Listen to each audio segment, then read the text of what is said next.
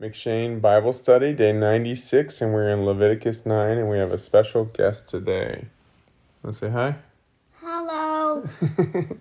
Okay, and so we're ending the preparation of Aaron and his sons as the priesthood, as instructed by God to Moses, and they're getting ready. They've assembled this tabernacle, right, for the presence of God. They've now have a priesthood that's anointed and prepared. They've gone through a difficult preparation process, and then we see they've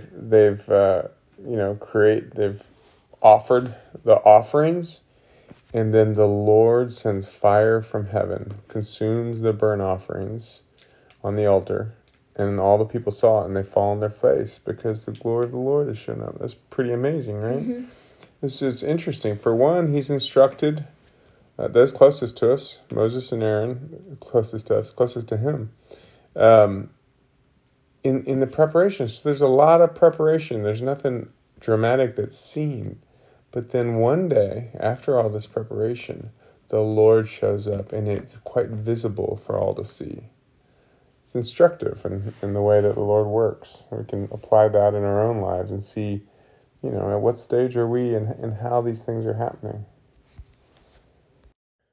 Okay, now we're moving into Psalm 110. And verse 4 says, "In the pride of his face, the wicked does not seek him. All his thoughts are, there is no God."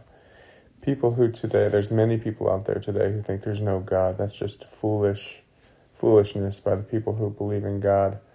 And what the enemy does in their heart is make them think they're really wise, and that they're like, this is some new thought, this new higher thought compared to the old thoughts. But we see here, and I think it's early on in Genesis as well. It's not new. There's nothing new about thinking there is no God. It's been going on for 3,500 years. Right. Longer than that. So, and then verse 16 through 18 says, "The Lord is king forever and ever. The nations perish from his land. O Lord, you hear the desire of the afflicted. You will strengthen their heart. You will incline your ear to do justice to the fatherless and the oppressed, so that man who is of the earth may strike terror no more." Because most of the psalm was about, the arrogant and the wicked kind of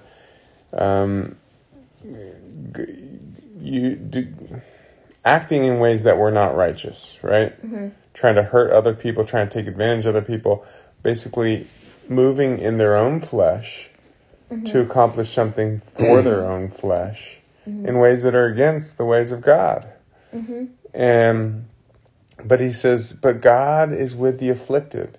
He says, the Lord is king. Nations will perish, but the Lord's always there. And he hears the desires of the afflicted. He will strengthen their hearts. He says, incline your ear, people. God is with you. He's a father to the fatherless. He does justice to the fatherless and the oppressed, so that man is of the earth strike terror no more. So he overcomes in the lives of those who give themselves to him. Then we're moving on to Proverbs 24, and a couple of them stood out to me. I thought this was a good example for you guys. "My son, eat honey, for it is good. Yum. And the drippings of the honeycomb are sweet to your taste. Know that wisdom is such to your soul. If you find it, there will be a future, and your hope will not be cut off." So be wise, and it will taste like honey. Well, seek wisdom. Yeah, he's just like we seek honey, and you guys say, "Can you put honey on my toast?" Yeah. He's saying you should have the fervency to say, "Lord, I want wisdom. Teach me wisdom, so I don't just go around as one who has knowledge of certain things, but I have real wisdom from you, understanding in your ways, in the ways of the world."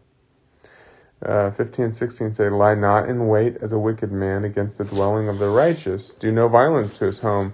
For the righteous falls 7 times and rises again, but the wicked stumble in times of calamity." A lot of this stuff we see Jesus quoted, and that one also is very similar to the psalm we just read, so that's kind of cool. But he's saying, don't try to take your own vengeance. It's not okay to do evil just because you're doing evil to someone who's evil, right? So if you guys have ever said, "Well, I did this because they did that," that's not right. Yeah, it's just no, that's not acceptable.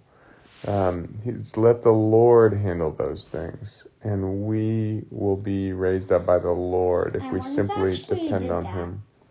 Yeah, well, we've all done that, I'm sure. Yeah.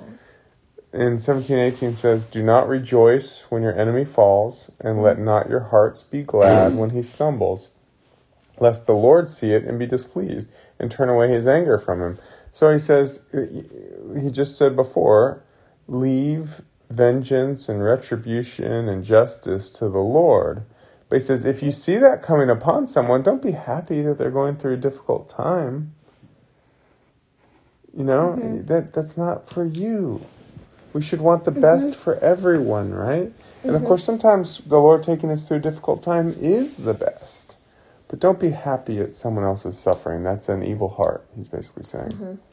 27, prepare your work outside. Get everything ready for yourself in the field. And after that, build your house. He's saying, attain to the things you're supposed to do first before you attain to your own life. Does that make sense? Put others above yourselves, in other words. And, well, first and foremost, what is the Lord leading you to do? Do that. Or if it comes to, for instance, schoolwork or seeking the Lord, prayer, Bible study, do those before playing toys, right? It's basically saying, do the thing you're supposed to do for making your bed or all these various things. Do the thing you're supposed to do first. And then you can do things for your own flesh. Make sense? And then we're on 1 Thessalonians 3. And so, let's see, verse 7. For this reason, brothers, in all our distress and afflictions, we have been comforted about you through your faith. For now we live if you are standing fast in the Lord. So he had established this church, and then they'd moved on, and he told them when he was leaving, he says, I'm going to suffer. Right? He says, the Lord is telling me I'm going to suffer. He didn't shrink away from that, right? He shirked away from that. He moved on because the Lord was leading him to this, and he knew he was going to suffer, and now he is suffering. But he says, you know what? This suffering is no big deal because we've just gotten word that you are standing strong in your faith. And so he says, now we're comforted because of your faith. He knows he is living his life for them. And so the fact that they are growing in the Lord it makes everything worth it, whatever he's going through, right? And so, let's see, starting in the last paragraph, verse 11. Now may our God and Father himself and our Lord Jesus direct our way to you. And may the Lord make you increase and abound in love for one another and for all, as we do for you, so that he may establish your hearts blameless in holiness before our God and Father at the coming of our Lord Jesus with all his saints. And he had just said earlier that he said, as we pray most earnestly night and day, that we may see you face to face and supply what is lacking in your faith. So he's proud of them for being good Christians, but he still says there's more that I can offer you. So I'm praying that the Lord will bring me to you. And his prayer for him is just beautiful, that the Lord would continue to increase them, that they'd abound in love for one another and for all, that their hearts would be established so that they come to a new place in heart, blameless in holiness before our God, because they're fully aware in all that they are established in the Lord. It's a beautiful, powerful prayer for all of us. And that's all I have today. You have anything else? No. God bless you. God bless you. Callum left.